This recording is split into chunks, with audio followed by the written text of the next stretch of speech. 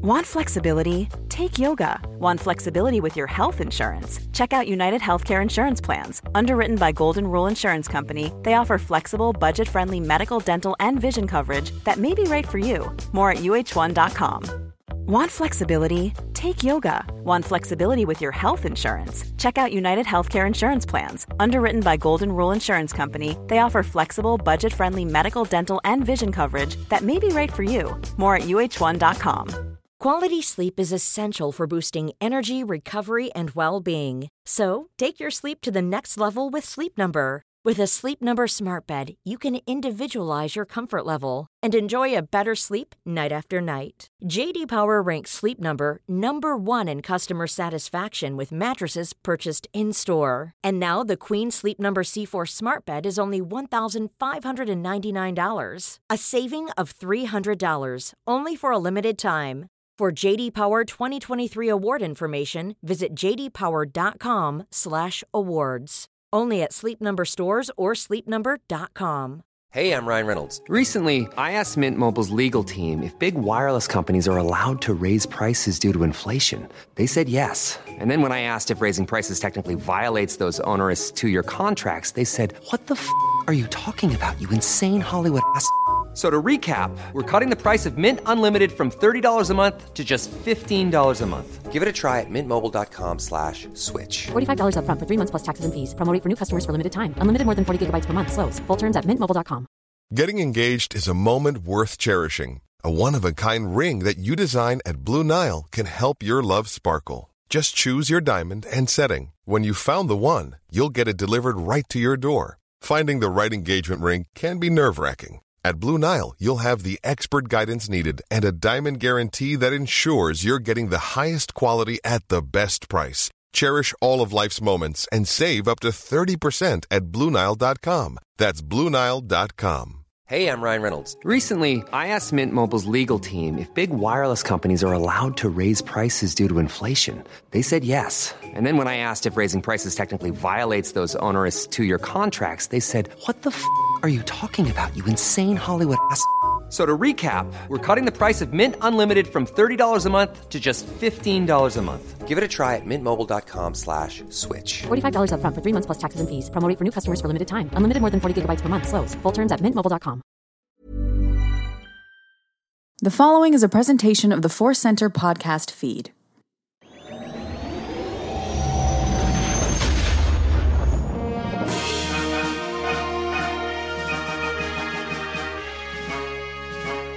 From the center of the galaxy, this is the Force Center podcast feed, and this particular episode of the Force Center podcast feed is the Bad Batch Report.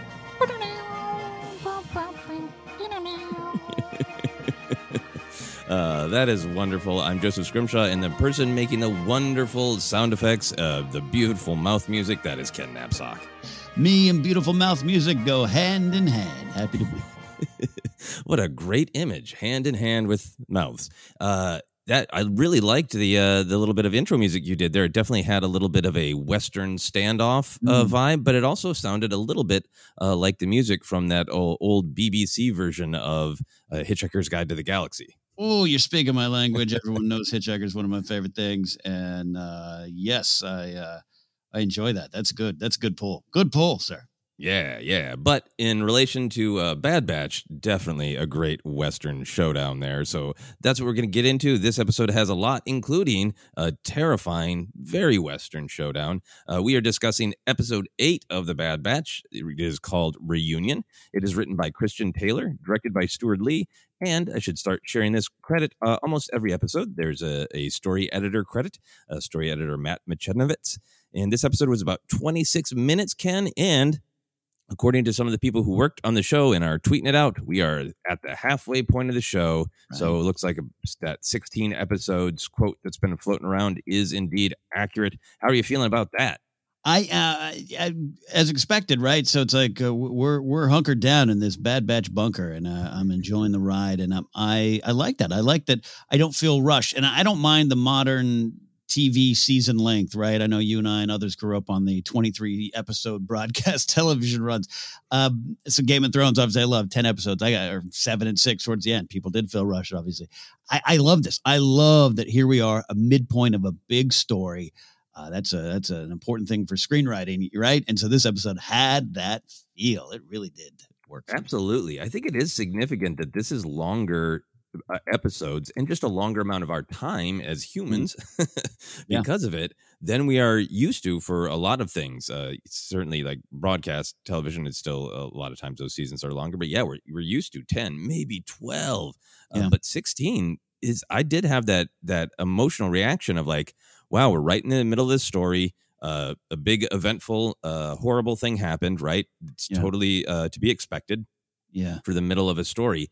But then to think like, and I'm still going to be in this story in like August. No, like, you know, my fiance, my partner, Grace, she loves on Netflix these foreign dramas from all around the world, murder dramas. It's a lot of shooting, sex would make superheroes blush. I just hear it as I walk through the living room. And then she'll come and she'll be like, I'm so upset. I'm like, why? She's like, it's only 6 episodes and it ended. And I'm like, oh, well, Bad Batch. It's going 16, huh? Come join Bad Batch. And you'll hear different things. Anyway, gonna leave that alone and move on to our overall reactions. Ken, did you love this episode? Like it? Struggle with it? What'd you think? Hot damn. Can I do that on Force Center? We don't do that much. Hot damn. Hot damn. Hot damn indeed. Coming off episode 7, which was my favorite so far, this is already being talked about as one of the best of the season and one of the best Star Wars episodes in a while, at least some of the chats I'm seeing, particularly in our Discord here on Force Center. I mean, what can't you talk about, Joe? I mean, great tension, character comedy, things I've really never seen before in Star Wars. That's just a great template for a good Star Wars story, no matter what the medium is. And I do believe this episode is going to be talked about for a while. This has been one of those sitting around a bar, Star Wars Celebration 31, and going, hey, remember episode 8? Mortis arc, Clone Wars, the Fives arc, and that episode 8 and Reunion. Oh, Bad Batch, loved it. Yeah, no, I think instant classic. Yeah, I'll go that far. I really did love this episode. I think it really works great. It is its own self-contained episode, but it works so well, paying off a lot of the ideas and emotions and plot that they've built up. Yeah. And I think sometimes when an episode kind of pops like this, it's because exactly as you're saying, it's that great Star Wars tradition of new and old, where there's many kind of familiar ideas, but then kind of some new things that we haven't seen as much. And this episode felt like, to me, just an extremely deadly bottle episode. Yeah. You know, there's that phrase of the bottle episode for, you know, when characters are in a confined space. Sometimes it originally was created, you know, for budget reasons of like, we can't leave the set. So they're going to be stuck in this room. This was very much an emotional bottle episode of they kind of can't get out of this space, this bit of history. So I think that gave it this great energy of wasn't quite haunted house, wasn't that level of or that kind of horror, but it gave it that sort of feel. And then, you know, obviously there's a lot of great returning faces, and I was just really tickled that like this is the return of all of our favorite characters who chew on toothpicks. A lot of toothpick chewing. There's a lot. Crosshair and Cad Bane. Bad Batch is just going to wake up at night just in terror of anyone chewing on a space toothpick because it means just horror for them. And I'm thinking of that Star Wars Darth Vader toothpick dispenser that Steve Sansweet has up there in his collection that just Vader reaches over and hands you a toothpick. Wonder if they have that in their collections, Crosshair and Cad Bane. I think they're going to soon. They got to get all that Vader propaganda out there to terrify the galaxy. You touched on this as well. I just think that there was such a great mix of action. There was some of like my favorite action moments so far in this show. There was a lot of comedy for a dark episode where there are high stakes. Wrecker was like back. It almost felt like a mission of like, well, now that we've gone through this little arc of Wrecker's trauma, look, he's back. He's making jokes. He loves bombs. He can hit his head again, and it's just fun. It doesn't break him. So there's a lot of action, a lot of comedy, and then just that great depth of character. clarity in plot and motivations. I think things that were kind of, oh yeah, that's probably what it is, and that probably makes sense, were just kind of laid out much more clearly in this episode. I thought of it's the Kaminoans or Kaminoans who are sending out the bounty hunters to try to get Omega back alive, and of course the Empire sending out the deadly Crosshair with his few proto stormtroopers and clones. Mm-hmm. Yeah. So any other overall thoughts before we dive into the big ideas? I love to get to the big ideas, but the final thing I just wrote, now we're going places, which is, you and I remember we've talked about midpoints before, just a basic screenwriting term and an approach. And just this episode definitely has that feel with the 16 episode arc. And just, I really feel the page turn, and we're going places now in this story, and I'm excited. Yeah, absolutely. It is really pointing at the runway, and it is flying off. And I really like that. I don't know exactly what it's going to be. Is it going to be for the rest of the season or most of the season, Omega is separated, or is it going to be they're going to get her back next episode? I don't know, and I love that. Yeah, indeed. Yeah. All right, let's get into the big themes and ideas. What did you feel was really at stake in this episode? I love this idea. I think it was the band Fastball that had the song The Way. Anyone can see the road that they walk on is paved in gold. I put down the path and the way. A lot of talks about path, journeys, and even a literal looking for the path out of the cruiser. So there's that thing, which to me also rolls in this theme of teamwork and connection. Literally a shot of everybody grabbing a bomb and working together, and bad things happen when they're separated and not working together. So there you go. Kenny, Clone Wars coaching point, is also in this one as well. Nice. Yeah, I think for me, I'm really on the same page with you about this idea of paths. In particular, what really jumped out to me is this idea of escaping your past, or going on a different path. That really gets framed by this little ongoing debate between Hunter and Echo, right? We know from previous episodes that Hunter wants to make a change. The second episode, he sought out Cut Lawquane to say, we kind of got to keep our heads down. How do you do that? And Cut suggested, well, you have to be something different. You have to evolve. And then Hunter's kind of acting that out by going, well, what we need right now is to just be something different. We need to basically rob our own past, take this armory off this ship that we're all very familiar with, or ships of this type, pay off Sid and be something different that Hunter himself doesn't seem quite willing to put a name to. Yeah. And Echo is pushing back and saying, we're soldiers, not arms smugglers. And that comes up a couple times, this idea of kind of Echo wanting to have gone with Rex, because that's a little bit more continuing in a slightly different way on their true identity, on their true path, and Hunter wanting to find something new. So they've already got that tension between them about going forward. Can you change kind of what you are, who you are? And then so much of this great action-packed episode is just, I feel like the ideas are just physically in the space and what's happening to them, right? That they literally can't escape a Jedi cruiser that is a symbol of their past. They're trying to make it out, and sometimes weighed down by these weapons of their past, right? The fact that they can't get out as efficiently as they normally could is in a large part because Crosshair knows their moves, right? This is like their own past, their own tactics coming back to haunt them, All wonderful stuff here. Yeah, down to the little moments. Some of my favorite moments when we start breaking down those moments a little bit later on, second half of the show, but Omega looking out over the wreckage, and the great funny moment, a character comedy moment follows, but right what you're saying, literally their past is there. We're in the ruins of the past. Wrecker, proton torpedo. I love proton torpedoes. I mean, just everything around it, but leading into this Crosshair thing, you could honor or say, I should say, he's on his the wrong path and issues into, how much control he has over that. We know still to come, but I love what you're saying about the past really just being this wrecked iron prison. Yeah, that they just can't get out of. And I really even like the through line with the thermal bombs. There's that great contrast right at the beginning where the episode starts with a sense of doom and foreboding, right? That's if you watch with the subtitles before you even see anything, it's the thunder rumbling and lightning cracking on Camino.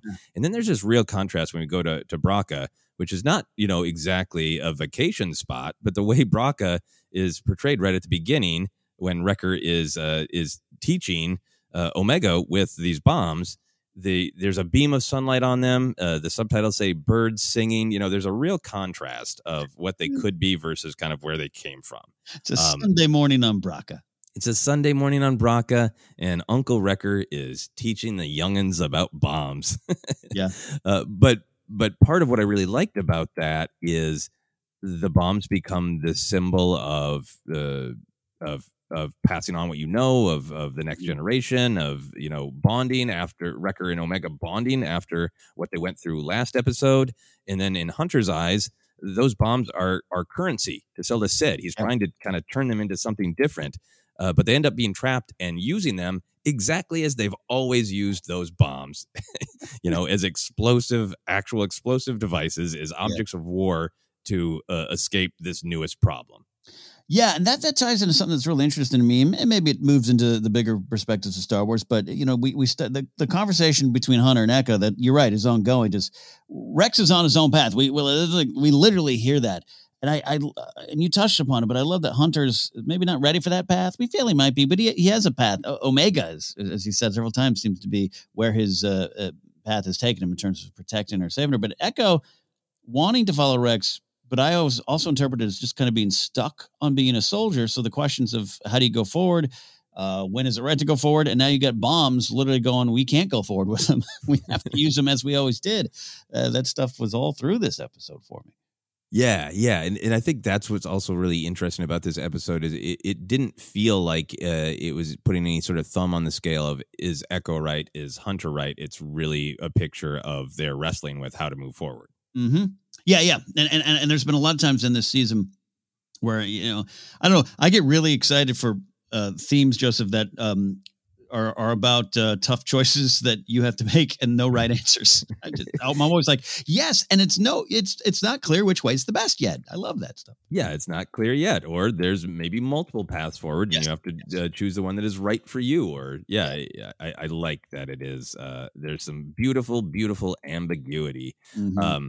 Last thing for me on this sort of escaping your past idea, I even felt here we go with some Cad Bane talk. Don't worry, there'll be a plenty. There's even a little bit of that with his line to Hunter of I've taken down so many clones over the years. Once you figure out one, the rest are easy. And it's a great Hunter line of like no, we're not regs, we're the Bad Batch. So Hunter pushes back of like no, we're unique, and you're going to figure that out. But still, things don't go great for Hunter. No, in that particular instance. But Cad Bane's line really does have that, like, you can't escape what you are. Mm-hmm. You can't. Yeah. And there's some other path type of themes going for me. The Lama Su and LSA represent like the Kaminians trying to stay on their own path. I mean, we start the first line you really hear is Rampart being upset that you got to tell me anything around here. And they got a contingency plan. I love, but this title reunion, right? This, reunited and it doesn't feel so good kind of theme. Literally, it's to be the old paths and new paths together. And I love that Crosshair is really holding their quote new path or their new history they're building over them. He's belittling them about look what you've become type of thing. Yeah. And we know he's again under certain amount of control from that chip. I get that, but I just love that part of it too. Of even Crosshair's like, you can't escape your past. I know who you are. Look at you silly little boys trying to move forward. Yeah. No, that's really great because there is like a wrestling with, if they're not soldiers, what is their noun? Because Echo pushes back and says, we're not arms smugglers. And then Crosshair calls them scavengers, which apparently in Star Wars, I think is just a horrific insult. We obviously know it is a thing that plenty of people do, but the way scavenger is always said, it feels like it should be bleeped out the way Star Wars characters say it to one another. Yeah, or Scavenger Scum is the punk band we need to start now because it's great. Yeah. Any other thoughts on paths? That's a great way to process it all. But just summarizing it for me, of just putting it all into a cruise. You're right to invoke the bottle episode kind of trope there on a major level. And again, for me, really connected with this, like when they get out or start to get out, when they're all working together, and then when they're separated, bad things are happening. So a great, powerful connection theme as well in Star Wars, but just all these various paths out of your past, all in a wrecked, I said iron earlier, I said Durasteel, to be more correct. Prison. I love this. Yeah, no, you're right. That is a great theme that they start to, that the Bad Batch, even with all of their funny bickering and some absolutely killer funny bickering in this episode, that they are at their best when they work together and use all their skills to complement one another. And when they come apart, when they are not in a point of reunion, things go even worse for them. It's great perspective. Another big theme for me that I wanted to touch on is I felt like just the idea of war was kind of under the microscope, particularly the romance of war or the fun of adventure versus kind of the horror and the reality. And that's this great tension that's always present in Star Wars, right? Because it's called Star Wars. And a part of the thrill of it is an adventure serial. And a part of the thrill of it is we get to see people fight with laser swords and blow things up. But then also Star Wars often, I think, is arguing for pacifism and the idea of we're all connected and let's avoid violence if at all possible. So that's one of the tensions that makes Star Wars interesting to me. And I think it was really present in this episode that we're starting with a literal image and idea of let's avoid explosions from Wrecker of all people, of Wrecker training Omega to defuse bombs. And then you mentioned this moment already, but it's really highlighted when Omega looks out at just these horrible scraps, these, all these machines of war that have fallen apart are going to be recycled into other machines of war, most likely. And there's almost a sense, I thought, of like romance, right? Because she hasn't seen much at all, and she's looking out at just this devastation. And it's like, what was the war like? And you almost, it's right on the edge for me of like, what is she thinking? Is she trying to figure out, like, is it fun or is it scary or is it somewhere in between? It feels like she's trying to process that and gets that very funny response from Tech, but kind of she frames that question of what is war really like? And she doesn't really get an answer from Tech, but then I think she's really getting one through her experiences here, right?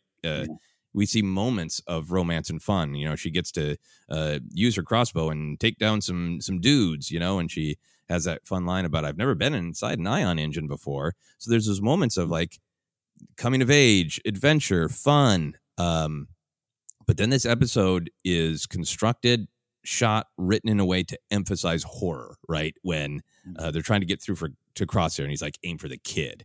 And, they doubt, like, is Crosshair really going to incinerate us? He's that far gone. And like, well, we have no choice. So we got to fight back. And they really make sure that we understand that Crosshair's injuries are ghastly. And then after Hunter gets shot by Cad Bane and is regaining consciousness, that great helmet shot, that great perspective from Hunter where there's no glory, there's no fun. That's horror, right? Of I'm barely awake, I'm barely okay. Am I going to make it? Is everybody else going to make it? So there's this real mix of offering to question, what is a war like? In moments of kind of coming of age adventure serial fun, in moments of absolute grisly horror. Yeah, you were touching on what I really loved about this Omega moment, and you're making it mean even more for me. So thank you, number one, too. It stood out to me for a lot of reasons. We've got the wide-eyed wonder of Omega that's running all the way through it. I love that you also brought in the ion engine chamber moment too. So that's part of what's going on with her. She's a sponge soaking up all these experiences, and it's charming and our word of the season, endearing with Omega. But I wondered too, because we as a viewer are almost looking out and seeing those things alive again. I love being on like the bridge of the Star Destroyer, and just I even flash back to like Yularen and all those things. We as fans know the Clone Wars, so I had that romance to it. And there is some of that, right? There is some. I'm thinking of Rex in season 7 and the tough questions of, without the war, us clones don't exist. And so it's this weird thing that's wrapped in all those kind of heavy things, the romance things. And I thought it was a perfect use of Tech to have him just be like, war is a series of missions and blah, blah, blah. Yeah, that's it. Not that that is truly it, but just that it kind of it was dare I say, a slap in the face of the dreaming of the death and destruction of war. Yeah. Well, and I think it's a great moment just because it is honestly his perspective, right? It's a funny joke, but it's one of those things where we can laugh at it because we understand it from the outside. But, he is kind of telling Omega, like, I don't process it emotionally. Then, of course, Omega is going to most likely. Yeah. Yeah. Yeah. So, there's a lot to that moment. It was, we always talk about comedy of character, but that just, what that means is there's purpose with the humor. You're communicating with the humor as a writer. You're telling the moment, you're telling the thing, and then so that works for you. That hit me on that level. It just, because I, again, looking out the window with Omega was probably seeing things that she was thinking she was seeing, about what it was. What was it when these giant ships actually were blasting through the sky? Yeah. And I'm not saying she is just thinking, oh, war sounds great. I'm not saying that, but just. And there's positive things to take out of what everyone's learned from each other and the adventures and the connection, all these things that we also love in Star Wars. So I think that's there too, but it was a specifically poignant moment. Yeah. And I think that's maybe the power of this for me, because it speaks to that tension I love in Star Wars of the action and the thrill is, of course, just fun for us as an audience. It's natural and good that we want to watch conflict, to process ideas of conflict and just enjoy it as viewers. And then for characters, it's often just this metaphor of this crucible of adventure and challenge that we have to go through to become our best selves. And I think that's why the coming of age story keeps being so popular and important in Star Wars. And you get these great moments in here where you get to see Omega processing both, like the necessity of facing your challenges and finding a way through and finding joy within dark times, and then Omega having to, unlike Tech, really emotionally face horror, including her own abduction by the end. Yeah. And there's a real horrific half beat later on we can talk about with her and Cad Bane that it really hit me in a way I wasn't expecting. So great stuff. Yeah, absolutely. So any other thoughts on this episode in particular? Or do you want to move on to how some of the ideas in this episode reflect a larger storytelling and perspective of Star Wars? Yeah, let's look at that larger van mural of Star Wars. Let's pull the van up and study the mural. What do you got? Took a big swig of electrolyte, folks. Here we go. So there's this, you mentioned the Hunter line. I wrote it down. In our present situation, we need money. I added the all caps on need. And we have a chance to make a lot of it right here. And this is in response to stuff going on with him and Echo in this ongoing conversation, stuff that, the choice that Rex left them with, which you and I both highlighted of, good for Rex. You're either going to get there or not, or your path is your path. I can't force you to join the burgeoning rebellion. I can't do it. Mm-hmm. Very smart of Rex. Part of, I think, the lesson he learned with Cutler Quain back in the Clone Wars show. So I wrote down this idea of like, how are you choosing your path is important to me. We always talk about how you fight wars, but are you letting circumstances dictate it? And that's a lot of what is in Hunter's voice to me. I think he knows maybe he has to move forward. He knows there's something else. He's definitely on board the Omega thing. I think that's a correct decision and an important decision to change him and change all of them. Are you moving forward on your own? Are you truly finding your path? This all made me think of the prequel era Jedi, where circumstances really dictated where they went. And some of those circumstances are things that you probably had to get involved in. And maybe once you start, you have to keep going. All those kind of big questions. That it just made me think of those kind of big themes about how you choose that path is almost just as important, if not more important, than the path. Yeah, no, I really like what you're saying. My mind went to a similar place. I kind of wrote it down as you must choose the classic Star Wars theme of there's a lot about choice, and there is exactly what you're saying with Hunter. Like he's looking for in this episode kind of the word for it. He knows Omega is the priority in protecting her, but what does that mean then for the rest of the group ultimately? Mm-hmm. What are they going to settle into being? Which is all valid. It's all the path stuff. But then with the Rex and Echo part of it, it becomes very specific to, I think, this time period about eventually you're going to have to choose a side. Either you're going to stand against the Empire, or kind of by ignoring the Empire and just letting it go about its business, you're choosing a side as well. So Echo really makes this very specific argument that they should have gone with Rex, which implies to fight the Empire. Echo says if we left with Rex, we wouldn't have to owe Sid at all. Really highlighting it is it's a different life path, a different choice. Hunter says he's on a different path than us. And Echo says, Hunter, we're soldiers. What other path is there? So that's really about like, who are we going to be? But it's also, it was meaningful to me because it is Echo very much saying this Empire is bad. Rex is fighting it. We should continue to be soldiers. We should go and fight the Empire. And Hunter's like, no. We got to do this other thing that I only have partially defined.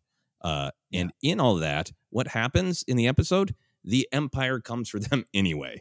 Yes. So is it a choice or isn't it? The Empire is after them. I know at what point are they going to stop running and turn around and just fight the Empire? Yeah. Again, how are you choosing your path? Are you going to let the path find you? And that doesn't always work out. Yeah, absolutely. You're 100% right. That Echo stuff, because again, I posed the question up top, hey, is Echo just stuck in who he is? Yeah, we're a soldier that's always got. Now we know the implications are fight the Empire, bigger things, important things that they're now doing, like you said. But it just begs that question of just like, don't let anyone else choose for you. Make that choice. It's going to be more powerful. Yeah. And in some ways it's different, but it evokes Han Solo stuff for me, right? Of I can just get by. I don't have to. The Empire's bad, but I just avoid them, stay out of their way. I don't like them, but I'm not going to turn around and fight them. That's not my thing. And it feels like Hunter is kind of wrestling with that. And Echo's got his like, I'm ready to put on my jacket with the rebel insignia. Yeah. And be a rebel. They're not using those words yet, but it feels like Echo's already being like, come on. Let's go. Let's do it. Let's fight the Empire. Yeah, with the Han thing is if you're not careful, suddenly you find yourself in the Death Star. Yep. You're fighting the Empire one way or another, so just choose. Any other big themes for you? That's the one that resonated most for me. Obviously, we keep coming back to these choices and all those kind of things, but just that one really hit because you're exactly right. You're taking it into a lot of different areas for the individual, rebels versus Empire, all these kind of things that are at play in Star Wars, and it was why this episode really resonated for me. Yeah. I think the other big thing for me that was really effective is this very, very old, very traditional, very good Star Wars theme of fighting your own family, family of origin versus family of choice. A lot of this episode is the horror of Bad Batch fighting their sibling Crosshair, right? I think that's why it's called Reunion. It is this, if they wanted a more pulpy title, it would have been like Dark Reunion or Reunion of Doom. It's not a good reunion. And they're so intent on protecting Omega and having this devotion to Omega, which I think is right and good and the point of the story and moral and wonderful. But there's this tension of they understand the inhibitor chips much better now, right?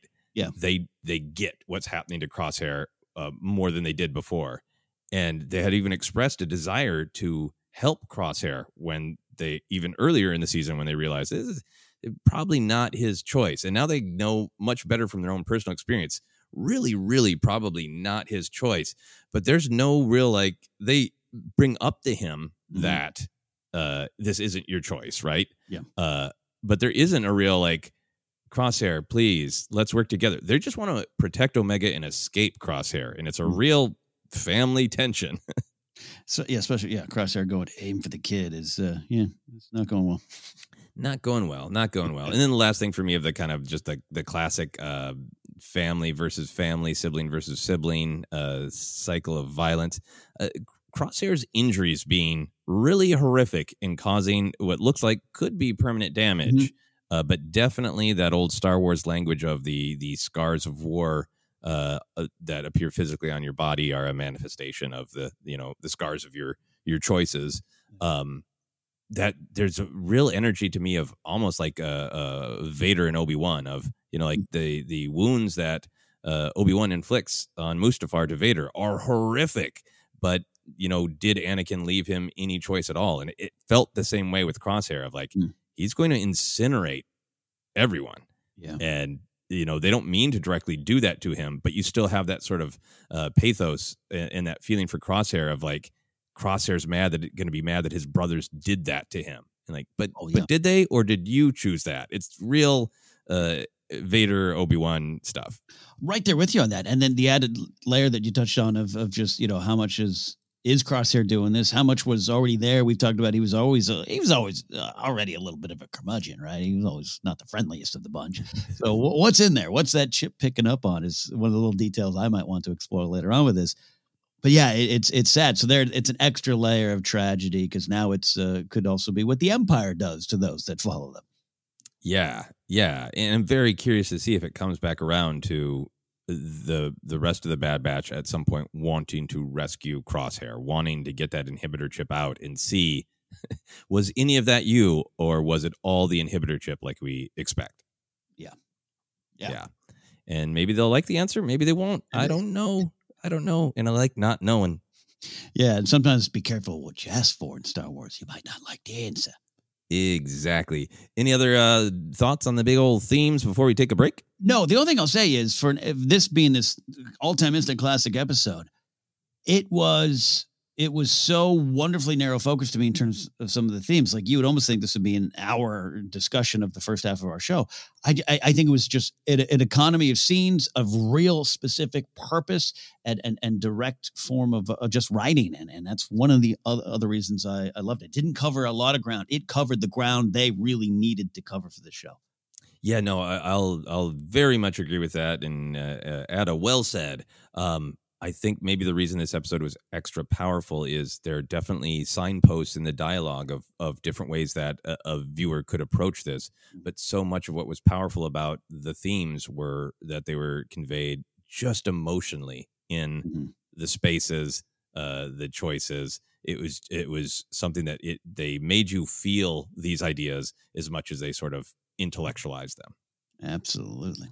All right, we're going to take a quick break, and then we are going to both feel and intellectualize some of our favorite moments, the action, the comedy, the canon, that Cad Bane guy we know from other places. We're going to talk about all that in just a moment.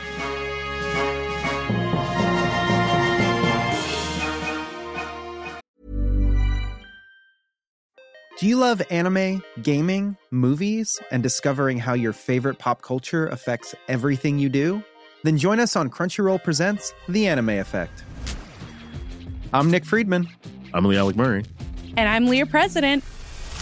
Every week you can listen in while we break down the latest pop culture news and dish on what new releases we can't get enough of. Whether you love movies, I'm going to tell you all about the hopeful 4K re-release of Tron Legacy that happens.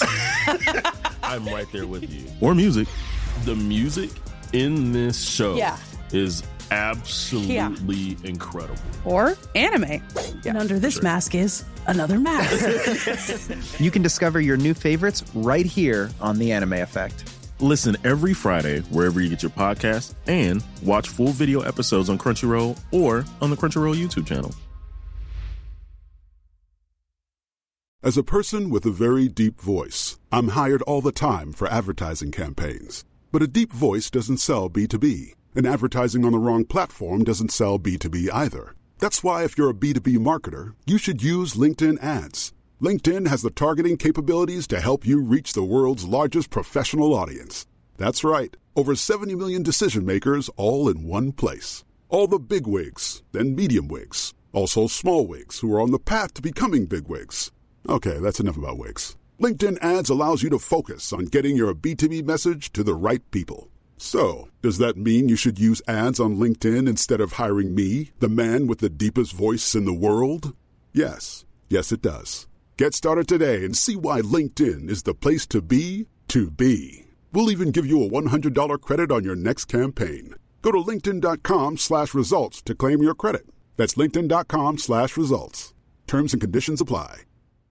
Hey, I'm Ryan Reynolds. At Mint Mobile, we like to do the opposite of what Big Wireless does. They charge you a lot, we charge you a little. So naturally, when they announced they'd be raising their prices due to inflation, we decided to deflate our prices due to not hating you.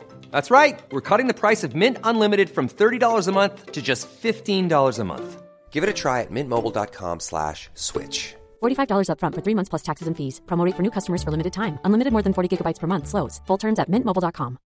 Millions of people have lost weight with personalized plans from Noom. Like Evan, who can't stand salads and still lost 50 pounds. Salads generally for most people are the easy button, right? For me, that wasn't an option. I never really was a salad guy. That's just not who I am. But Noom worked for me. Get your personalized plan today at Noom.com. Real Noom user compensated to provide their story. In 4 weeks, the typical Noom user can expect to lose 1 to 2 pounds per week. Individual results may vary. Quality sleep is essential for boosting energy, recovery, and well-being. So, take your sleep to the next level with Sleep Number. With a Sleep Number smart bed, you can individualize your comfort level and enjoy a better sleep night after night. J.D. Power ranks Sleep Number number 1 in customer satisfaction with mattresses purchased in-store. And now the Queen Sleep Number C4 smart bed is only $1,599, a saving of $300, only for a limited time. For J.D. Power 2023 award information, visit jdpower.com/awards. Only at Sleep Number stores or sleepnumber.com. Hey, I'm Ryan Reynolds. At Mint Mobile, we like to do the opposite of what Big Wireless does. They charge you a lot, we charge you a little. So naturally, when they announced they'd be raising their prices due to inflation, we decided to deflate our prices due to not hating you. That's right. We're cutting the price of Mint Unlimited from $30 a month to just $15 a month. Give it a try at mintmobile.com/switch. $45 up front for 3 months plus taxes and fees. Promo rate for new customers for limited time. Unlimited more than 40 gigabytes per month. Slows full terms at mintmobile.com.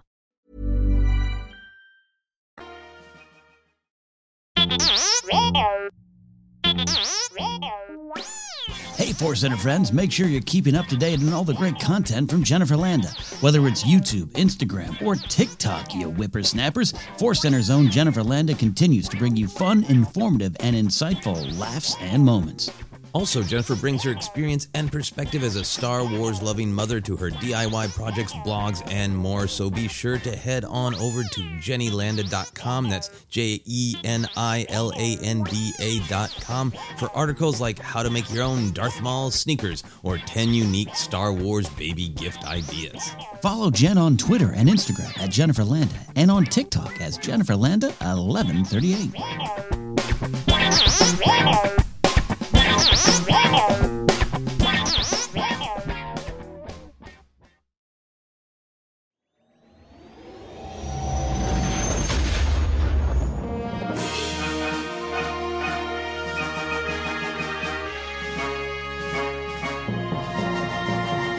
We are back to discuss some of our favorite moments from episode 8 of the Bad Batch reunion. We're going to dive into the action moments. Ken, I thought this was a good action episode. How about you? Sir, I enjoyed the action found in this animated Star Wars program. In this fine streaming program. What were some of your favorite action moments? I kind of went all over the place here. I went out of order in my notes. I wrote, to quote a great Gungan warrior, firing up the cannons. I know it's not the exact quote, everybody. No shields here. I really love that particular moment of just like the reaction, the what the cannons actually did, destroying things, but just that first one. And, you know, look, hey, these poor clones, I don't know, again, how much of choice they're having in this matter. I don't know. There's bigger moral questions. No morals in this moment for me. Boom, clones go flying, and Kenny clapped on his couch in the morning. Yeah, no, that was one of the best action moments. And I think maybe why the action and even the emotions of this episode felt elevated to me because it was really fulfilling the promise of the premise of the Bad Batch of like, we do things in unconventional ways. And some of our unconventional tricks, crap, they're not working because Crosshair knows. Like, okay, we'll make some other ideas up in the moment based on the environment, you know? And yeah, the firing there, having that fear of like, but that's going to collapse the whole room. Like, exactly. Yeah. And just the scale of it and the horror of it and the chaos of it and the cleverness of it. It's so great. Yeah. Yeah. I also enjoyed Wrecker tossing the proton bomb, but then I wrote pretty much Wrecker throwing anything is a win and yelling direct hit. It's fun. Yeah, no, that is an absolute great one. It's a perfect bit of I really wrestled with action or comedy for that one because, you know, we set up how much he loves proton torpedoes. It's a weird, great comedy moment. He's so back to himself, like feels great. Headache's gone. I'm Wrecker 110% Wrecker through this whole episode. But then just the absolute blunt crude. Don't load it anything. Don't find some clever way to manipulate the technology like tech. Just heave a proton torpedo and then yell direct hit. Yeah, so good. And for me, that was a great toss, but I slightly prefer Wrecker just straight up tossing clones out of that window or the hole in the cruiser. The one that he just picks up and heaves, then slams the other on the ground and gives him a heave. And the second one who falls, there's this great scream. Mm-hmm. And I know that the wonderful team of sound editors, designers who work on Star Wars have said, yep, people recognize the Wilhelm scream too much, and it takes people out of the moment. So we're phasing it out. But we got another scream that people will find eventually that we're adding. And just the way that was shot and that scream being pretty distinctive, there's a part of me is like, could that be the new Wilhelm? Is this a clue? Did they put it in a really prominent space so we could find it other places? I love that. I love that idea. Yeah, I've been waiting to kind of identify it, so that could be the one. What do we think it was taken from? Some Filoni walking into the break room and not finding any any Heinz ketchup because he's from Pittsburgh? Is that what it is? Yeah, no, I think it is. Yeah, I think it's someone in the design department tripping. I think it's maybe it's Matthew Wood stubbing his toe. I don't know. Great call.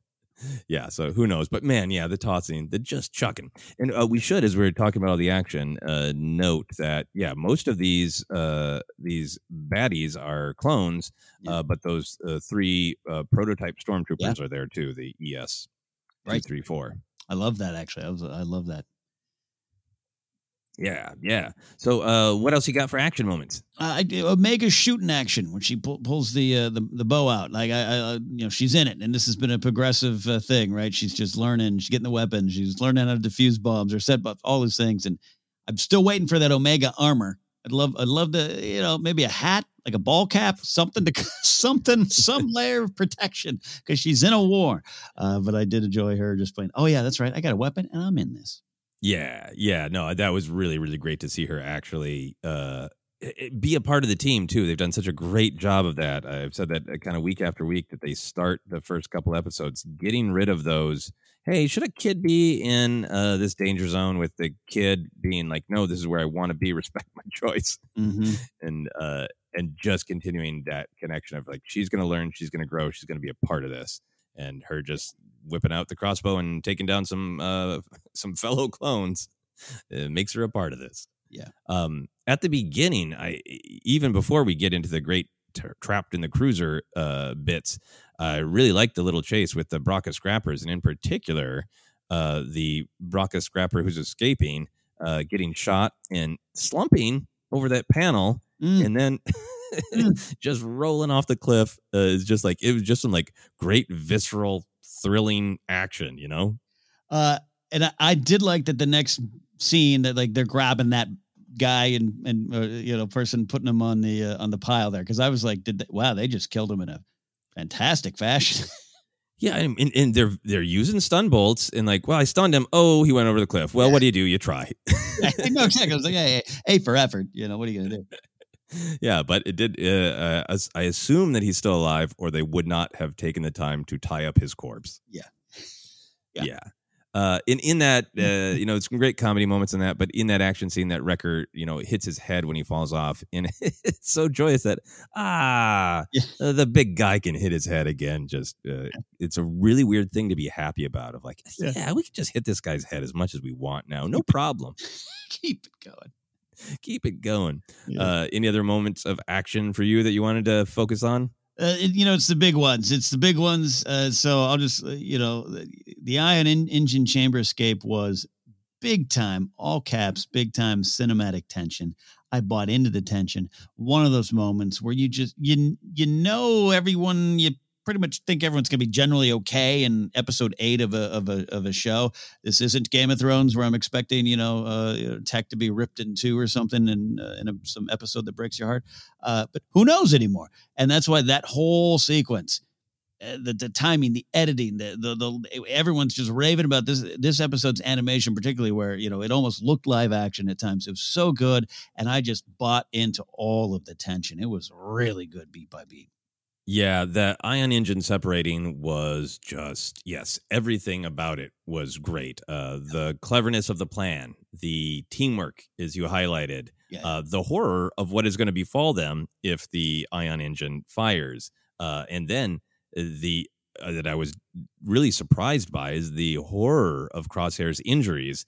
And then on top of all that stuff that's kind of a narrative is just how great it looked. The shot of the explosions going off in the engine separating. Not only did it look like aesthetically beautiful, it was just like framed really well to kind of put it from Crosshair and his team's perspectives of like, holy crap, what did they do? We didn't see this one coming.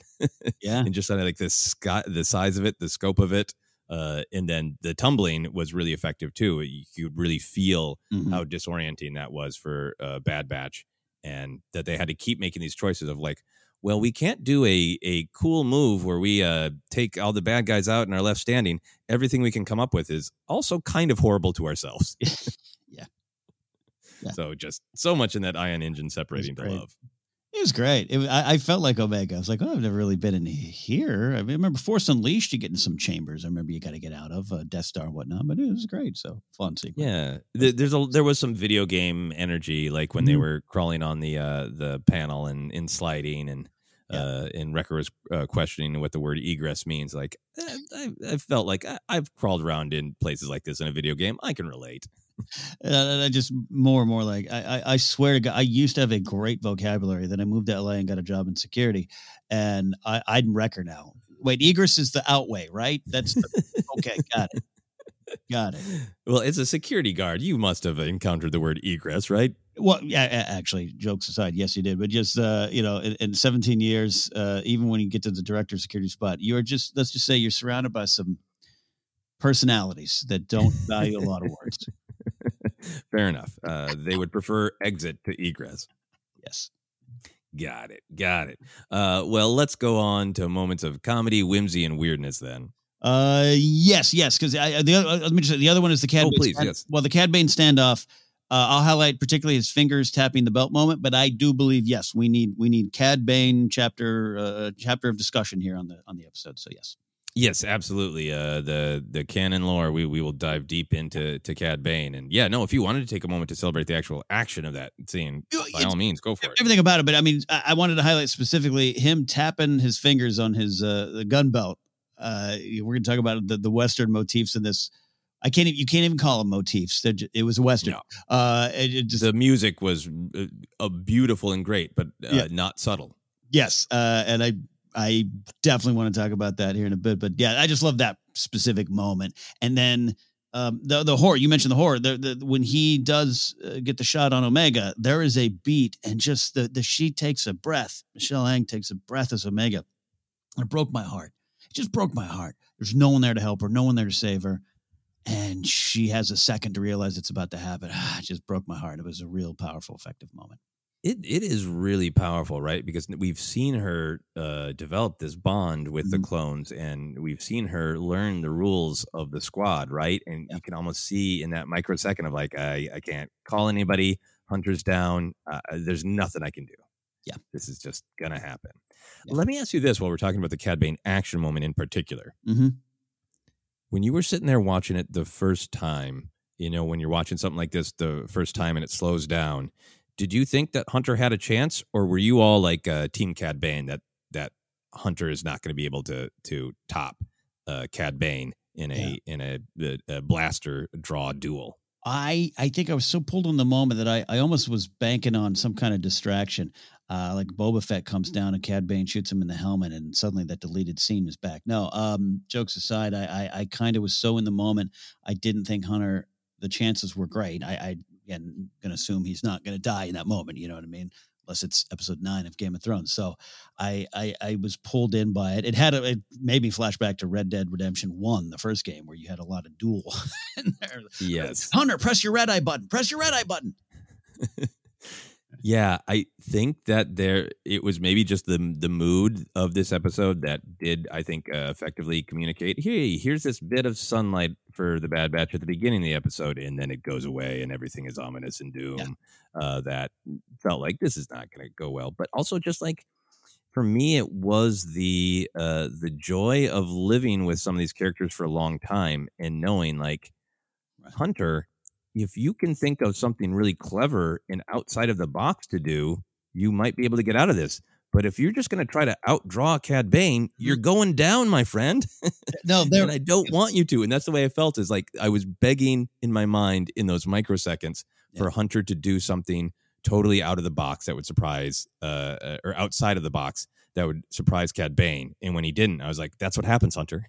Yeah, no, he's Cad Bane. Yeah, you touched on kind of maybe what I was feeling of just like, I maybe thought something outside the box was going to happen.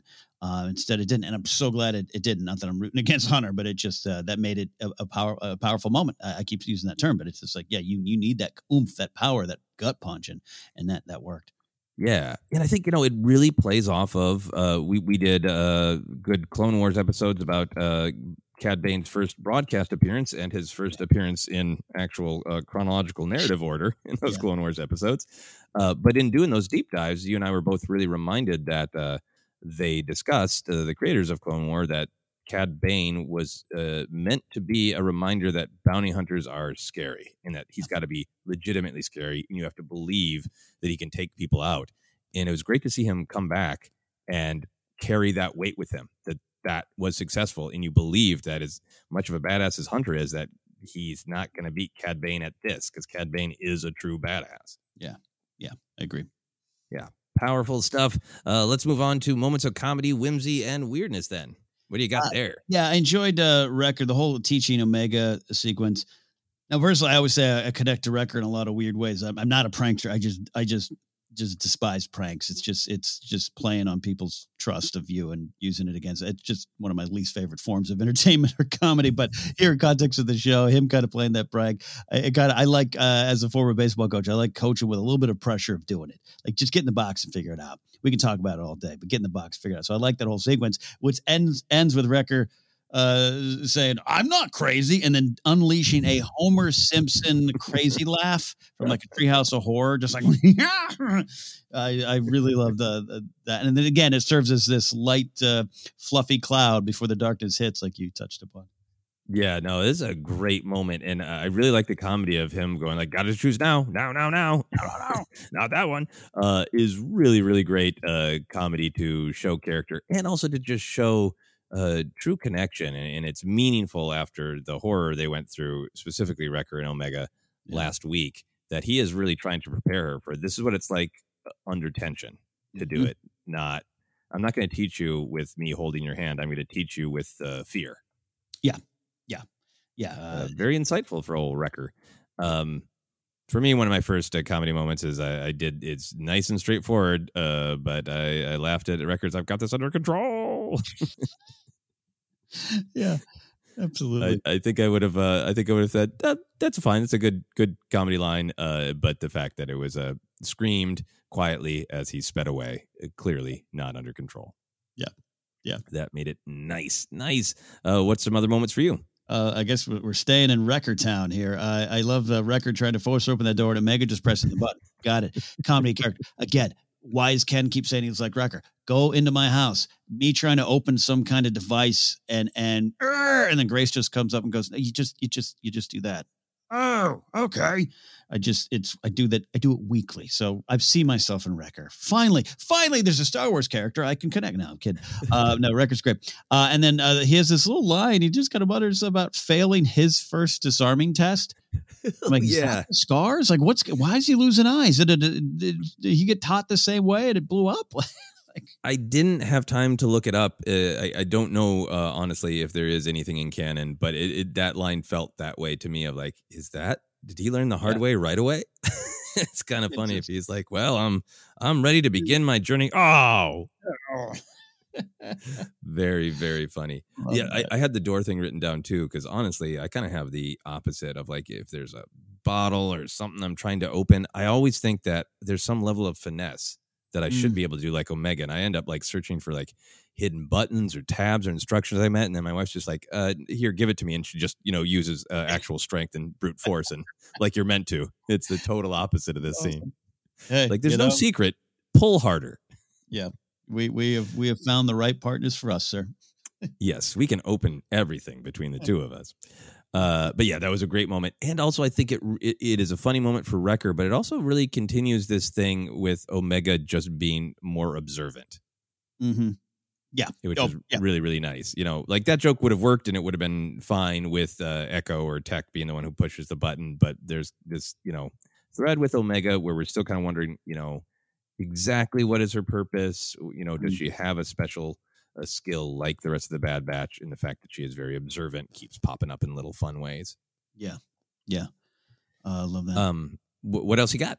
I have the you mentioned it, the everyone sliding down in the engine chamber had real fun vibes to it in the middle of the dark episode. And you said it very up top, just as this dark episode, serious stuff, storm clouds are coming, Annie. And then you had little moments like this all the way through. And that is the template for Star Wars. You can't forget that. And you can never forget that if you're putting together, I don't care if you're doing a fan film or not, Star Wars that works when it's best when it's that. And I had a big smile. I kind of like sliding down things. I don't do it often. I haven't done it in a while. I'll go to a playground and slide down. Sir, get off the playground. I got one more slide down. I really love that moment. Yeah, no, sliding is great. The annual bar crawl that my friends and I do in Minneapolis, I haven't been on in a couple of years, but it was a tradition that we found a route between one of the bars that includes a little slide, and a bunch of adults slide down, and it has a real vibe like Wrecker. I loved him sliding down backwards. That was great. Yeah. And in that same moment, we had some great bickering. Mm-hmm. Where Echo says, "I didn't think you meant we'd be escaping through the engine." And Tech says, "I could not have been clearer." Just funny by itself, but I know as many fans have pointed out and many fans have enjoyed, there is this really great back and forth between Echo and Tech in particular, because it seems like their skill sets do overlap a little bit, and they kind of got to work together. And they go back and forth about who should provide who with the maximum amount of information and who should have said what when. Yeah. Yeah. No, it's one of the fun relationships. And I think we're all waiting. I know you specifically have mentioned a few times, they're just waiting for a real heavy Echo episode. And anytime they're using them, even the stuff with Hunter, the connection with Rex and this kind of Cold War brewing between Tech and Echo, it's effective when they use it. Yeah, well, and his Scomp Link arm is clearly an MVP of all of their missions. Yeah. Couple other Tech moments for me. I just wanted to highlight that actual line that he says to Omega when she asks what was the war like, and he says it was a primary mission objective comprised of battles of various fronts. Yeah, it's so great, and it's so of the character. It's very, very funny. But I love that little bit of follow up of like, no, that's what it was. I'm not joking with you. That's what I mean. That's how I see things. Yeah, no, we've talked about Tech a lot. This is such, the poignancy that you get from this moment that we discussed earlier. It's just it continues to impress me what they're doing with Tech. I don't necessarily know if Tech. He has echoes of kind of neurodivergent, right? And I think there's never a punchline at his expense. There's never, everything is so him and so effective, and the humor just comes from the moment and his point of view. It's the development of Tech in this show versus even just the Clone Wars season 7 stuff is just really impresses me. And I know Tech's one of your favorites. I just love everything about what they're doing with the character. Yeah, and I think this line was a highlight of something we've talked before of when you're constructing a joke, there's always contrast. That's my main opinion of what comedy is all comedy comes from some kind of contrast. Sometimes the setup line is literal and we can hear it, and sometimes it's just sort of implied by cultural norms. Mm-hmm. And when you're constructing a joke with a contrast, the contrast can sometimes be A is right, and then B is funny because it's wrong. Mm-hmm. And that's not what the construct is with Tech. It's A is one thing, and then B is funny because it's just wildly different. It's not bad or wrong. It's just different. Different, yeah. And you get this delightful contrast of like, oh, wow, that makes perfect sense. And there's nothing wrong with it. That's the way you see things, Tech. But it's funny because it's not what Omega is expecting to hear. Yeah. No, absolutely right. Force Center joke theory episodes we're just going to do a whole series on it. It's fun to break down. It's fun. The art of comedy, the art of communicating everything through jokes is real powerful form of entertainment. Clearly, just check Netflix's comedy specials. But yeah, they're on point with tech. Yeah. And one other bit of tech comedy for me, maybe you have this one on your list too. Tech kind of does the setup, and Wrecker does the knockdown, literally as well. Of Tech just becoming intrigued in wanting to celebrate the engine and starting in on a Wikipedia entry of this blast primer coating is capable of withstanding. Wrecker, no one cares. Knocks him over. So great, and much to be discussed there about what is the value of knowledge. Yeah. How much should it be appreciated, and when? Who do you agree with in this instance? Yeah, I was going to say, yes. So when is a big question about knowledge. Exactly. Any other moments for you? Final one was actually oddly enough from Cad Bane. I just really do love the line, "Ain't you smart? Kid's got it all figured out." I thought that was great. Yeah, and it also does speak to, I think, this ongoing story of her being observant. That's not what Cad Bane means, but there's a little part of me as an audience member who wants to be like, shut up, Cad Bane. Totally. She does have things figured out. Yeah, totally. He's a bad guy. Not this, but later. In terms of this contrast you were talking about that makes Star Wars feel like Star Wars, where there's almost always room for whimsy, even when things are dark and horrible. Wow, utter tension between the standoff between Cad Bane and Hunter, and the oh no, can Hunter handle this? And oh no, Hunter's been shot. Is he going to be okay? And injected right in there is Cad Bane's droid, Toto 360. Oh, my booster. Yeah. It is in the midst of the horror of Hunter just got shot. The immediate thing you hear is a wacky droid line. This might have been the episode where I developed a more positive love for Toto. I didn't have a negative. I just had almost a neutral opinion, right? For me personally, and this great beats. I know Seth Green voices them and everything, but it great beats in this episode with Toto. Yeah, absolutely. Let's dive into then moments. Or I'm sorry, did you have any more moments of whimsy? No, I didn't. No more laughing. No more laughing. Let's get serious, Ken. Yes. We're going to go into canon lore connections. So a big one is, Cad Bane and Toto 360. I kind of shared a little bit of my thoughts about the great connection to the way he's set up in the Clone Wars as a bounty hunter to truly be feared, a bounty hunter who can take it to Jedi, and really, really paid off in this episode for longtime fans of feeling the weight of like, oh, he's not Dengar or Bosk or somebody we don't know. He is frightening. How did you feel about him coming back? Were you excited? What were your emotional reactions? Yeah, I've over the years have really grown to love Cad Bane, and it's interesting for myself to remember back when I first saw him, and as I've said before and even written before, I still think on paper Cad Bane shouldn't have worked as well as he did, but they knew what they were doing. And what I mean by that is the design. I'm going back to Clone Wars, when you actually first see him in the broadcast order, it's one of the best episodes. What do we call it? Die Hard in Space is what we kind of talked about in Clone Wars Report. Yeah. When you see him, and this is me, like an older generation, sometimes gets grumpy about how characters look in Star Wars, that mythical, is it Star Wars-y or Star Wars enough? The hat, the gun, the duster. Oh, he's a cowboy. And I'm someone who loves playing just silly, surface level versions of the West on video games and everything. I'm there for that. I love Young Guns and Tombstone. I'm there for that kind of stuff.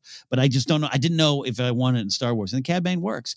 Coming back to this episode, I had this thought, Joseph, was like, if you're not super familiar and you're just a Disney Plus subscriber, you liked that Mando Baby Yoda show, and now you're taking this in and you're enjoying it so far, and then Clint Eastwood shows up.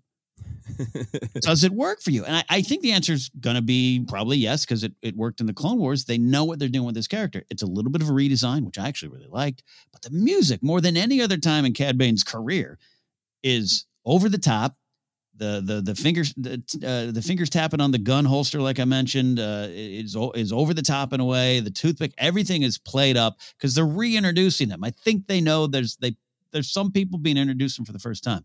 At the end of the day, it all really worked for me because I was super familiar with this guy, and I cheered in my heart. It was early in the house. I cheered and I was excited. But I'm really looking at the moment. I'd love to hear from Star Wars in-depth fans who aren't counting down till Cad Bane returns, who are now like, why is Clint Eastwood here? I'd love to get their takes on it.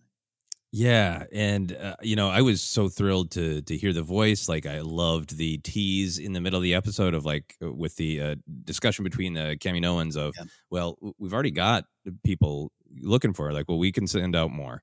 And then the rest of the episode was exciting enough that I didn't have that moment to do the drop down of which bounty hunters might show up. So I had that great thrill when, oh yeah, of course, here we go. And then I was so invested in just what was happening, I didn't track the toothpick until the second episode, or the second viewing. And I was like, okay, see, Crosshair's got the toothpick. I'm waiting to see if Cad Bane's going full toothpick. Yeah. And I wonder if people who didn't know, he was the original toothpick guy, are like, everybody who hates him likes toothpicks.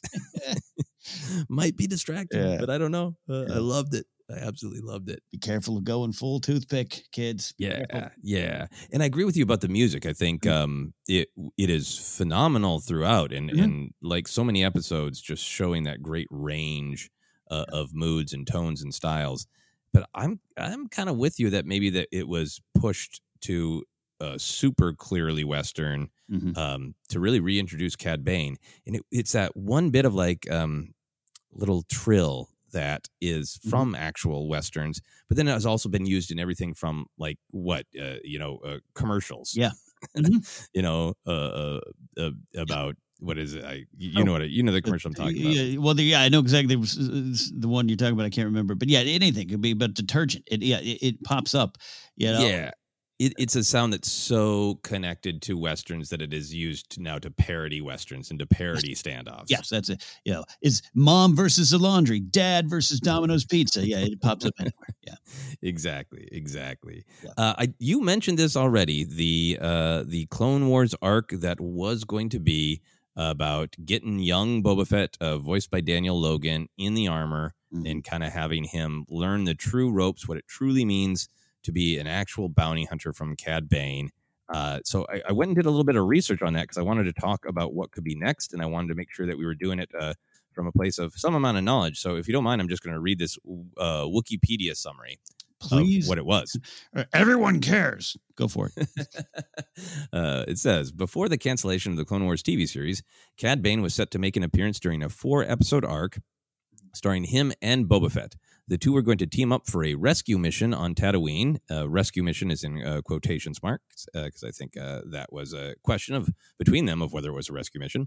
But they were going to team up for a rescue mission on Tatooine where Tusken Raiders had kidnapped a child. It would emphasize Boba's and Cad's relation to one another as Cad had known Jango. Cad Bane would also get new clothes and a new ship called the Justifier. In a clip revealed during the Animated Origins and Unexpected Fates panel at Celebration Orlando in 2017, Cad Bane and other bounty hunters had ended an insurrection by Fett. To finish it, they engaged in a standoff duel where the younger mercenary got his helmet dented. So, if you want to check that out, that video is very easy to find. Just Google Animated Origins and Unexpected Fates, and then it's right at the end of the panel, somewhere around minute 46, that they play the clip that's being described there. It's pretty great. It's obviously kind of the early animatic, but it's got Cad and Boba standing off. You got Bosk, you got Embo. It's just glorious. And then what happens in this shot is it's very, very similar to the way that Hunter and Cad Bane's standoff, their duel, is shot and framed, and even I think some similar temp music. But Cad Bane and Boba both shoot. Cad Bane goes down, Boba Fett goes down. You see the smoking dent in his helmet of how he got the dent. So Cad Bane goes down in the clip, and then in this interview, this panel, the host tries to ask Dave Filoni repeatedly, so what happened to Cad Bane? It looks like he got shot. What happened to him? And Dave Filoni is his normal cheeky, fun self, like he is at conventions with things like this, and said like, "Oh yeah, it's too bad that we're out of time for the panel. I guess we'll just never know." So part of the reason, Ken, that I want to go down that long rabbit hole of Cad Bane research is, as of right now, we know that there had been ideas of what Cad Bane's fate can be. Right. Not confirmed by Dave Filoni, but know that he has some thoughts. Yeah. What I'm wondering is that going to be incorporated into the Bad Batch, and will it work? Obviously not the 4-episode arc with a whole different story on Tatooine, but it did occur to me that since the Kaminoans have sent multiple bounty hunters, that we could be getting a story of, Cad Bane's got her and other bounty hunters are vying for her. We've already seen Fennec Shand. Fennec Shand seemed to make a vow of like, this is not over for me. Right. Fennec Shand seemed personally invested. But then just canon-wise, we got Book of Boba Fett coming up. We got that unfinished thread of young Boba putting on the armor. And, Cad Bane is not anywhere in canon yet. So after this moment, this is now his latest appearance in canon, the canon timeline. So there is a real opportunity for Cad Bane to die and for Boba Fett to truly take the mantle of. This is one of the reasons that people think Boba Fett is the baddest bounty hunter ever in this upcoming era, is because he killed the previous baddest bounty hunter ever. I mean, you're describing exactly how to book a good wrestling program, a good wrestling match of someone putting over the next star.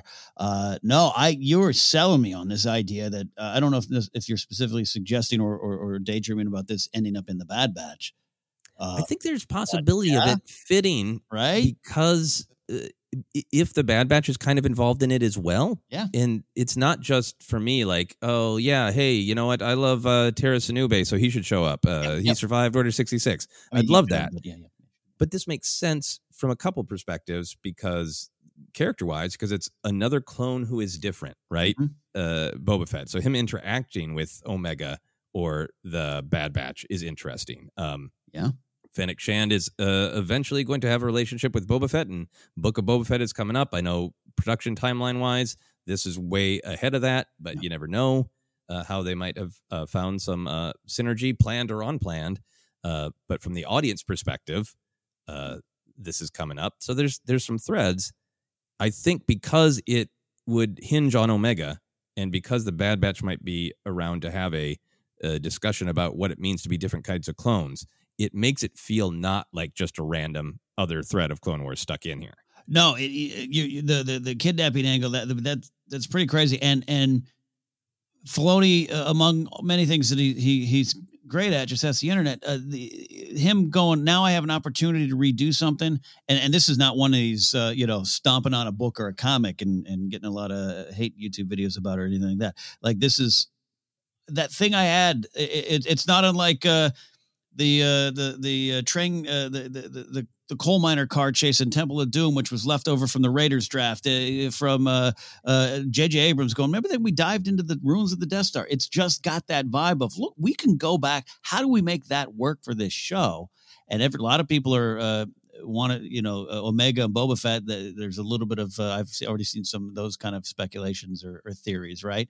Are they connected or this? So you're actually pitching a really interesting idea to me, Joseph, that I would not have thought to be on board with. And now, but you're on board with the incredibly wild Boba Fett speculation. Yeah, and I do think I made the passing reference to pro wrestling, but that's how you tell those kind of stories. And I think for Boba Fett, that really works. Taking out this Western, I called it Cad Bane's Western Bonanza Showdown theme, taking that, putting all that together, and Boba Fett gets a lesson, but also comes out on top as the new baddie in the galaxy, and everyone bows down to him. That makes a lot of sense to me. So yeah, and I say this as somebody who loves Cad Bane. I think he's great, but I think one of the great things about Star Wars is you can tell a million Cad Bane stories. It doesn't matter. Boba Fett could shoot him twice in the heart. However many hearts Duros have, he could shoot him in every organ twice and tell this great Boba Fett story. And then they could announce a Cad Bane movie because that's the way timelines work in Star Wars. So it's not like I want to be done with the character or don't like the character. I just think it's okay for characters to have definitive endpoints in their timeline, especially when they serve the larger story. Well, and yeah, it'd be such a great way to use Cad Bane and to use his death to tell the overall story. It would really, really work. Again, to the point of let me pull back and just not expect it too strongly.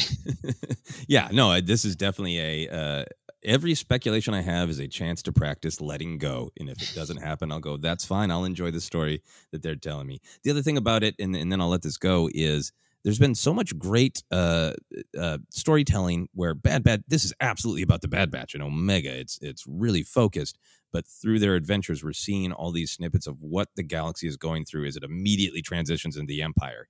And I think one of those things is criminal syndicates and bounty hunters learning like, oh, it's a bonanza now. Yeah. That the Empire is going to look the other way and they're going to hire us to do all sorts of stuff. So having a little bit of a story that's a scramble for the bounty hunters to prove their worth in this new regime, this new era, is interesting and kind of makes sense too.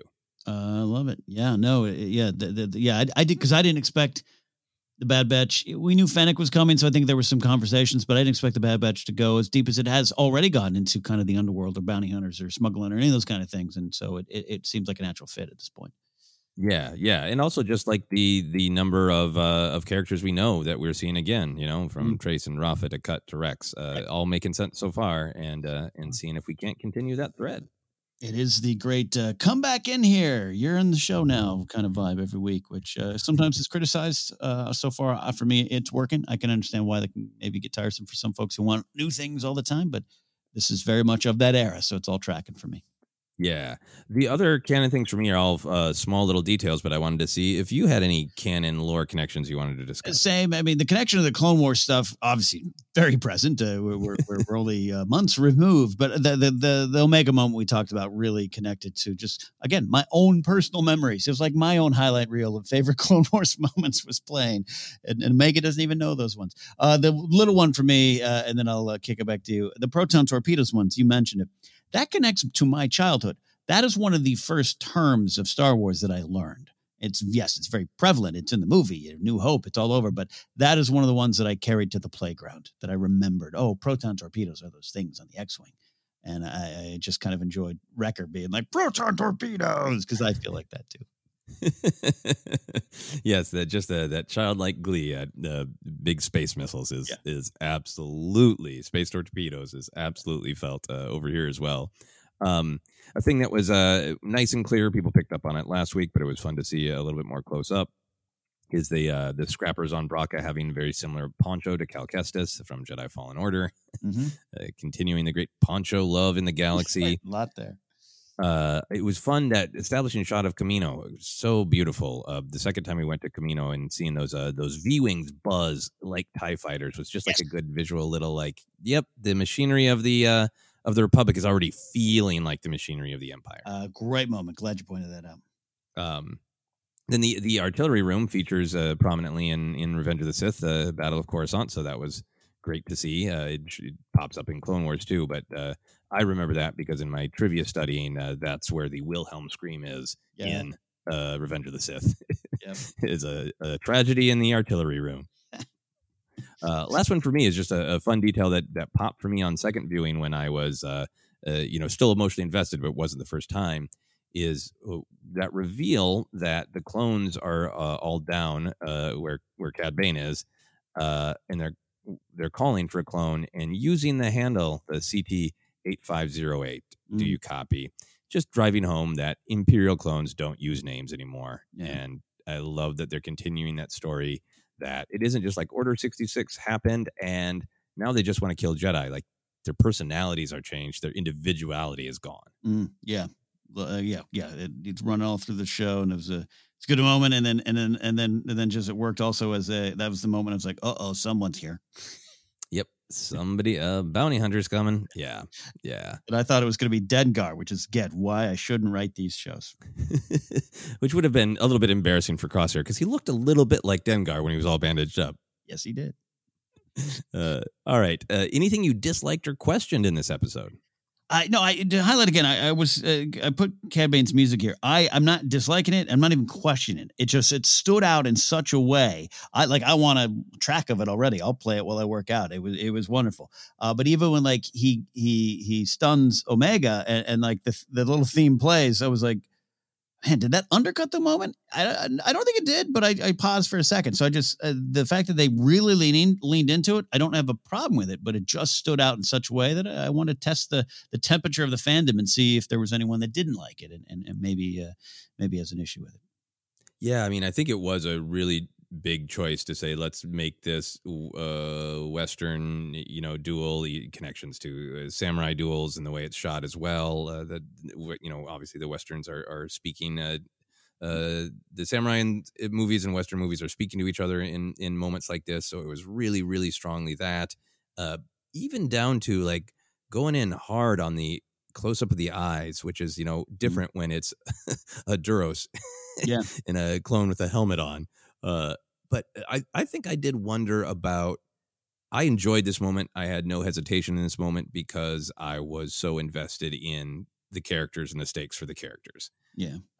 But Star Wars has worn its love of Westerns on its sleeve a lot or these kind of Western / samurai moments a lot lately, right? There are many moments like this in The Mandalorian.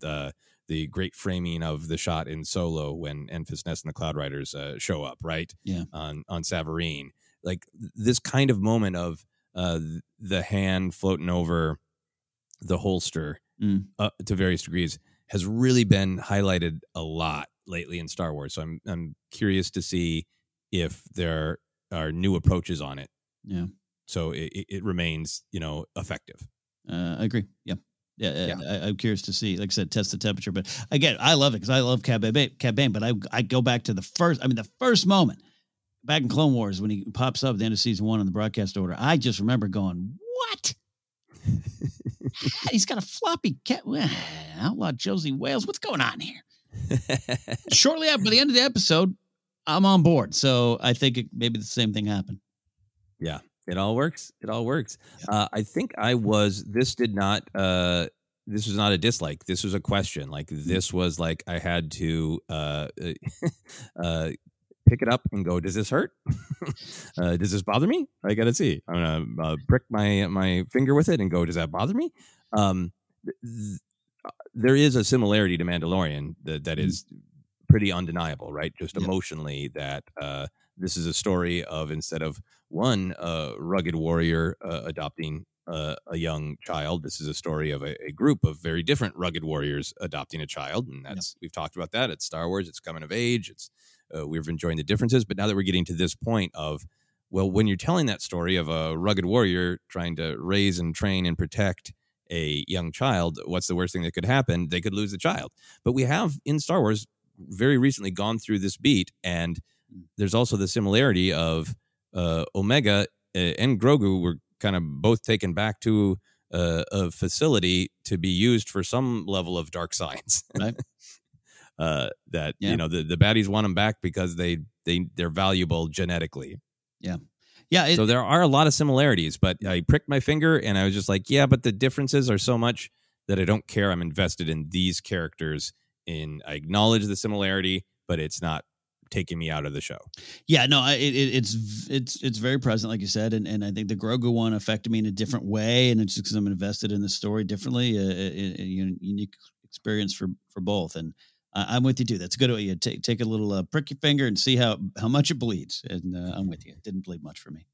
Yeah, I think the differences are large enough. The tone changes are large enough. Omega and Grogu are very different characters with very different perspectives. That all that stuff does add up to say, yeah, it's similar if you just outline it as beats. But once you add in all the characters and the humanity and the specificity of the situation, they remain their own, to me, great stories. Very much so. All right, you have hopes for the next episode, Ken? That the party has really begun, and now we've got tracking down Omega. We got Bounty Hunter showing up. Crosshair's pissed off and wants revenge. I think a lot of things going, and I feel by episode 10 or 11 that we'll be maybe moving at a faster pace. Now the show's moving slow, but just like welcome to the party, pals. We're picking up. Yeah, and the chase is exactly the right word. The chase is on. We're reaching that potential Blues Brothers level of like other bounty hunters after Cad Bane and Omega. Crosshair wants to prove himself. Bad Batch is after. Maybe Bad Batch calls in some help. Yep. Yeah, I think a couple hopes for me. I really like how much they've been picking up directly off of episodes. I was really thrilled that, we haven't left Braca yet. It's a direct continuation of them being spotted on Braca. So there's a part of me that's like, I would love to see it continue real directly. I would love to see a little bit of Omega trying to escape Cad Bane or interacting with Cad Bane and trying to figure him out. I would love to see just a little bit of them in the ship together. Oh, that'd be great.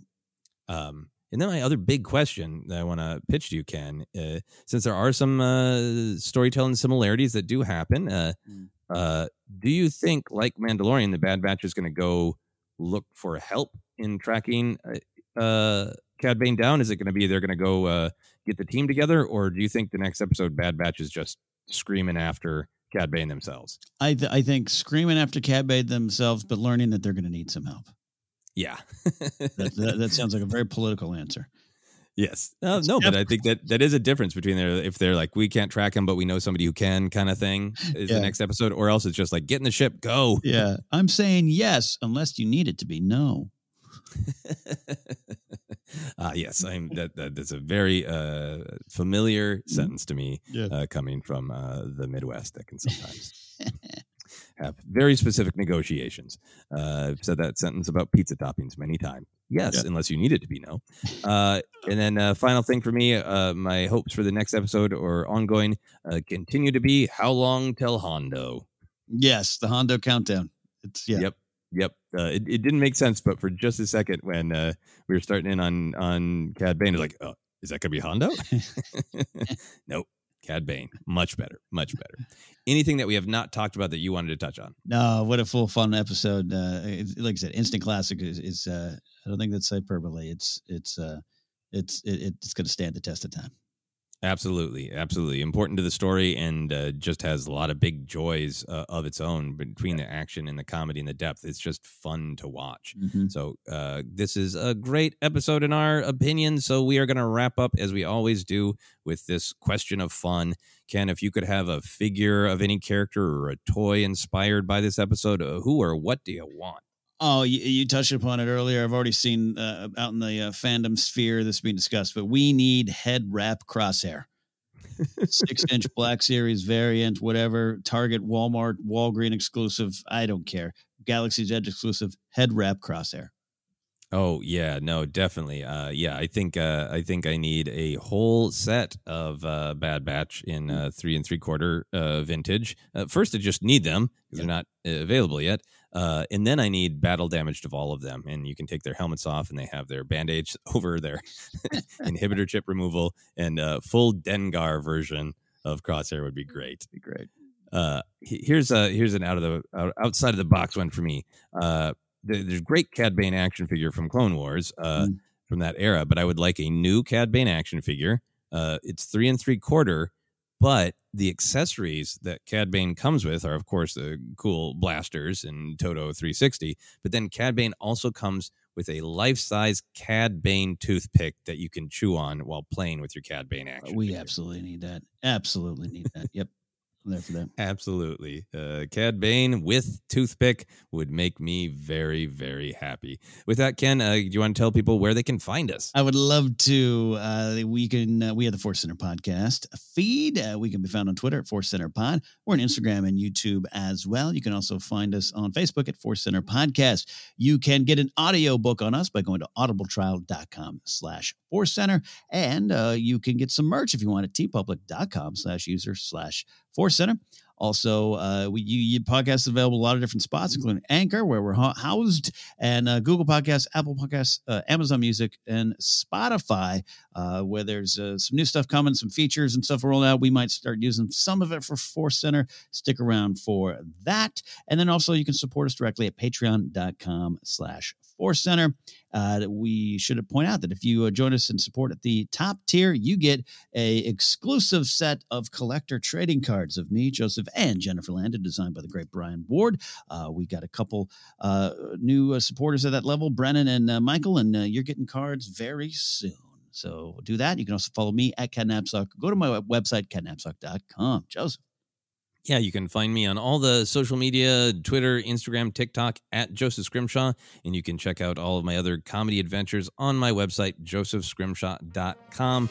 But for now, for myself, for Ken, for the quick draw of Cad Bane, this has been the Bad Batch Report.